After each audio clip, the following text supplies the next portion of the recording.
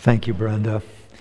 And I appreciate your showing some feeling, emotion, and Brady for your sharing your gifts and your playfulness.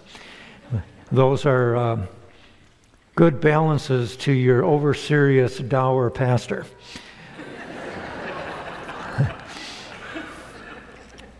Well, let's just take a moment to quiet our hearts and minds and prepare to reflect on this word that we have from the Lord. Let's pray.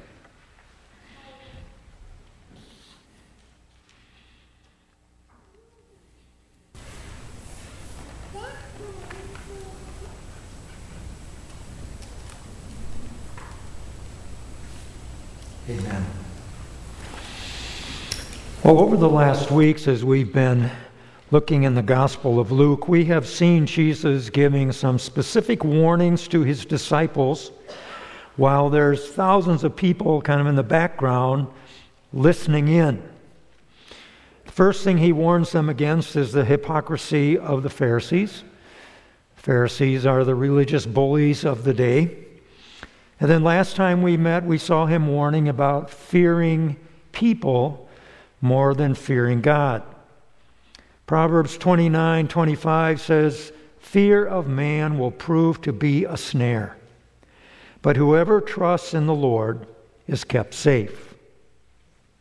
This morning, in verses 8 through 12, we have a continuation of who it is we are to fear in life.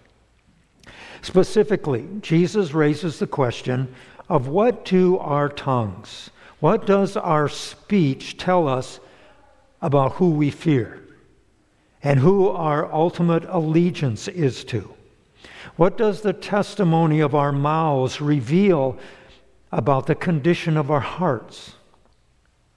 Romans 10 verse 10 says, "For it is with your heart you believe, and you are justified, and it is with your mouth that you confess and are saved." In another place, Jesus said, "For the mouth speaks what the heart is full of." Now here in Luke, he raises three issues about how we speak of him, how we speak of Jesus himself, how we verbally confess him.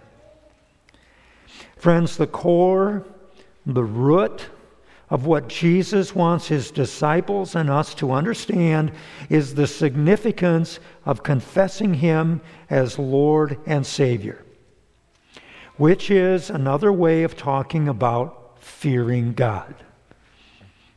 His person, his work, his claims are at the very foundation of life.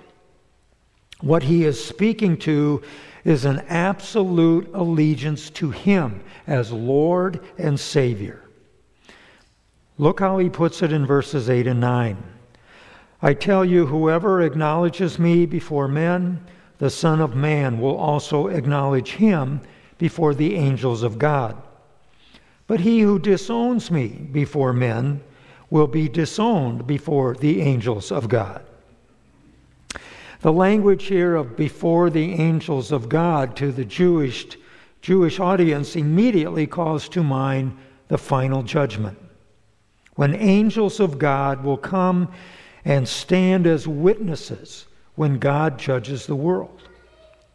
Jesus is painting a scene of the final judgment. And he says, "You acknowledge me before men, you will be acknowledged in the final judgment. You deny me before men, and you will be denied in the final judgment."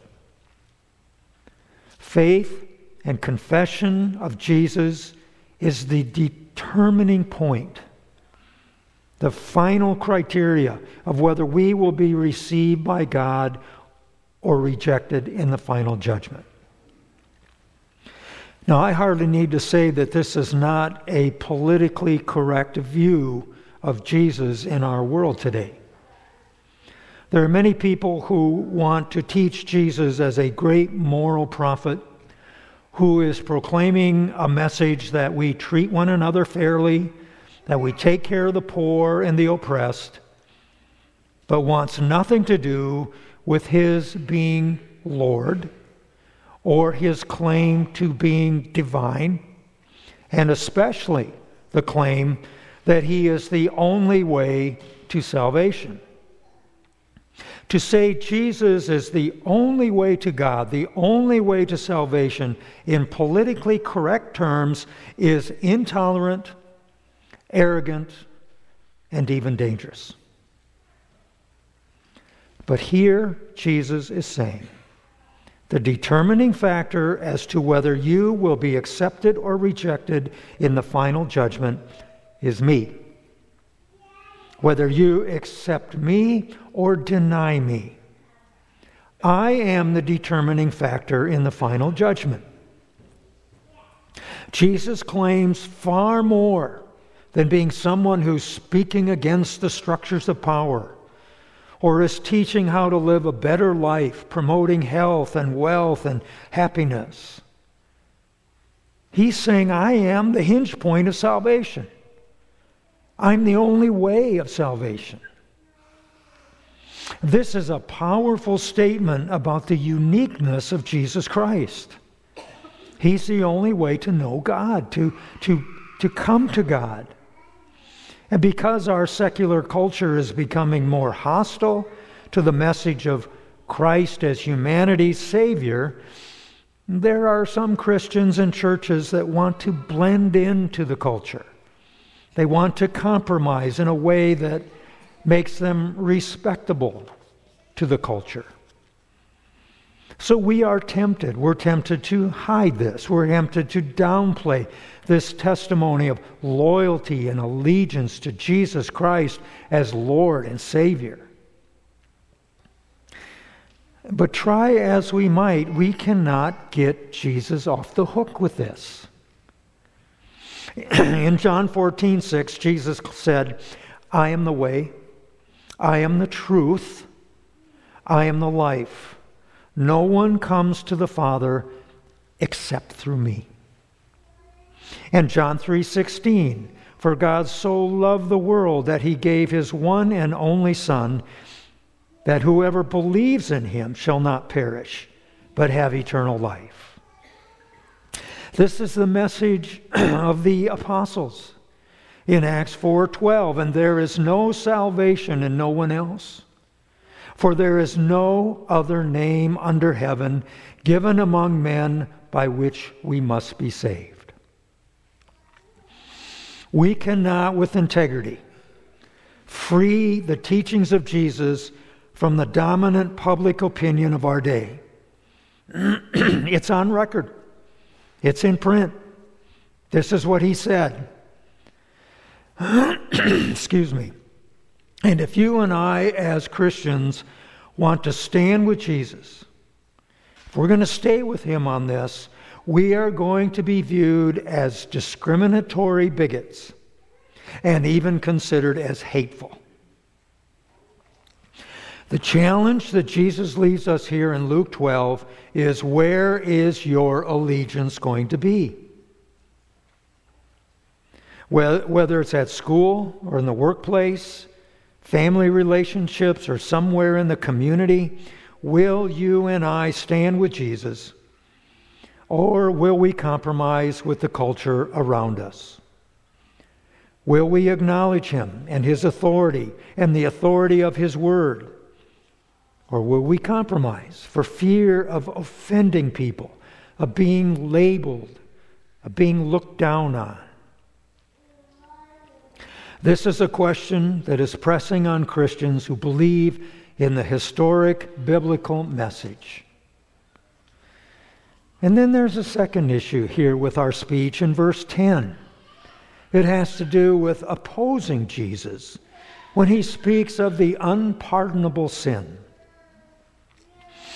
And everyone who speaks a word against the Son of Man will be forgiven.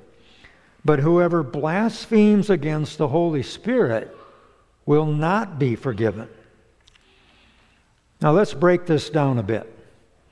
What does it mean when he says, if someone speaks a word against the Son of Man, he will be forgiven? We have many examples of people in the Bible who spoke against Jesus, who denied him or rejected him, and then returned to him and repented. The thief on the cross, for example, at the beginning of the crucifixion, mocks Jesus. But at the end, he professes his faith in Jesus. Remember me in your kingdom. And Jesus says to him, today you will enter paradise. The Pharisee, Saul, is a man violently persecuting Christians, literally trying to destroy the Christian church, but Jesus knocks him on his back, and he repents, and he comes to faith in Christ. His name is changed to Paul. He becomes a powerful missionary. It's clear here, there are people that can reject Jesus in this lifetime and still repent and still believe and be restored to faith. How is this different than blaspheming the Holy Spirit? When Jesus speaks about this in Matthew and Mark's gospel, it's in the context of the Pharisees claiming that Jesus does his miracles by the power of Satan. In other words, Jesus is healing and casting out demons and even raising some people from the dead. And these guys go, you're doing that with satanic power. They're calling the work of the Holy Spirit the work of Satan. And this is a form of blasphemy. The Holy Spirit is God. He's the third person of the Trinity. And if we do a survey of the Scriptures, we would see that some of the roles that the Holy Spirit has are to convict the world of sin. And the Spirit is the one who empowers the life of Jesus. Remember, at the beginning of Jesus' ministry, when he began his public ministry, he was baptized in the Holy Spirit. The Holy Spirit inspires the writings of the Bible. And then, most relevant to us, he testifies to human beings about Jesus. Jesus said it like this in John 15. When the advocate comes, whom I will send to you from the Father, the Spirit of truth who goes out from the Father, he will testify about me. So here's the deal. The Holy Spirit of God testifies to Jesus Christ, to human hearts, to human minds, and to blaspheme against the Spirit is to persistently and permanently resist and reject this witness of the Spirit regarding Jesus as Savior, Jesus as the Son of Man, Jesus as the Lord. The Holy Spirit testifies to the person and the work and the claims of Jesus Christ. And what he testifies is that it's true. That he is the Messiah. That he is the Savior. That he's the Son of the living God. And anyone who perseveres throughout their life resisting this testimony to the very end, after they die, they cannot be pardoned. To reject the testimony of the Spirit to your death is the unpardonable sin. Now, it's important to understand this because some of you may feel or wonder, have I ever committed the unpardonable sin? Maybe at some time in your life you cursed the Lord. You were so mad, you cursed him. Or you made a profession of faith, and then you stumbled in significant points along the way. You have committed some grievous sins, and you worry, is it unpardonable? Well, friends, remember the others in the Bible who lapsed, who repented, who came back. One of the great evidences you have not committed the unpardonable sin is that you worry that you have committed the unpardonable sin. You will never meet anyone who is committing the unpardonable sin and worries about it, who even cares if they're committing the unpardonable sin because they don't believe in sin and they don't believe in a Savior.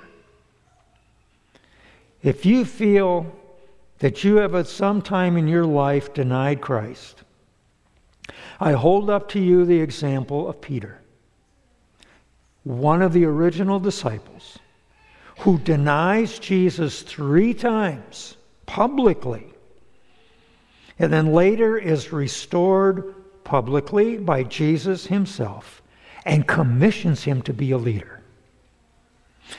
Like Peter, like Paul, and the thief on the cross, you too can return to Jesus as your Savior and trust him for the work of grace in your heart. Then thirdly, and lastly, Jesus speaks to proclaiming him, to defending him before others. In verses 11 and 12, Jesus addresses the fact that his disciples will be called on, will be challenged to give an account, and to do that in the synagogues, the Jewish church. He said, when they bring you before the synagogues and rulers and authorities, do not be anxious about how you should defend yourself or what you should say, for the Holy Spirit will teach you in that very hour what you ought to say. Now, Jesus is not telling us here we don't need to study the Bible, we don't need to prepare how we will defend the hope that is within us. What he is saying is when you are faithful to him and there is a time you are called to give an account, do not underestimate the power of the Holy Spirit to give you the words or even the word that you need to say, as well as the courage to say it. Some of you may remember a number of years ago, I think it was 1999, at Colorado High School. Students got up that morning and went to school expecting a typical day. But on that day, 2 crazed teenagers with automatic weapons went into the school at Columbine and began shooting people. At some point, one of them said to a female student whom they had already shot once, "Do you believe in God?"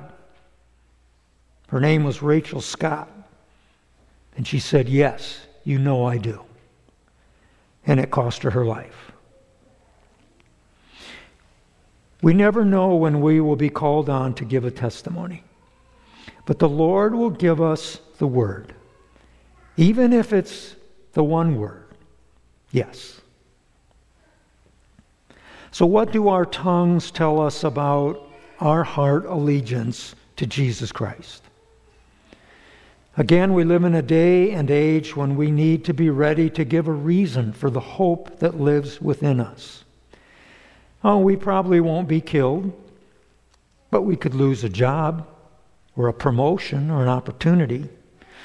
You may be a student who believes that there's a God who created the universe and your science professor docks you a grade point.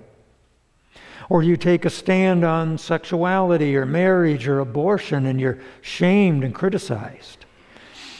Each of us will have to decide in whatever circumstances, will we stay with the Lord Jesus or will we compromise? I want to close with Romans 10. 9 and 11, if you declare with your mouth, Jesus is Lord, and believe in your heart that God raised him from the dead, you will be saved. For it is with your heart that you believe and are justified, and it is with your mouth that you profess your faith and are saved. As Scripture says, anyone who believes in him will never be put to shame. Would you pray with me?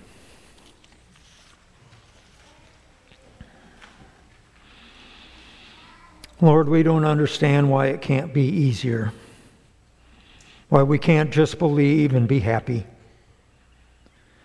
We recognize we live in a spiritual battle, a sin-broken world, and we have, as we seek to follow you, the challenge to stay faithful.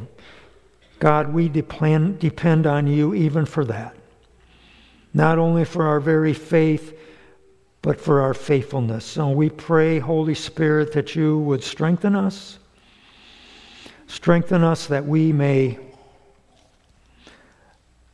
be prepared to give a reason for the hope that's within us and to acknowledge you before men, that we love you and follow you and trust you.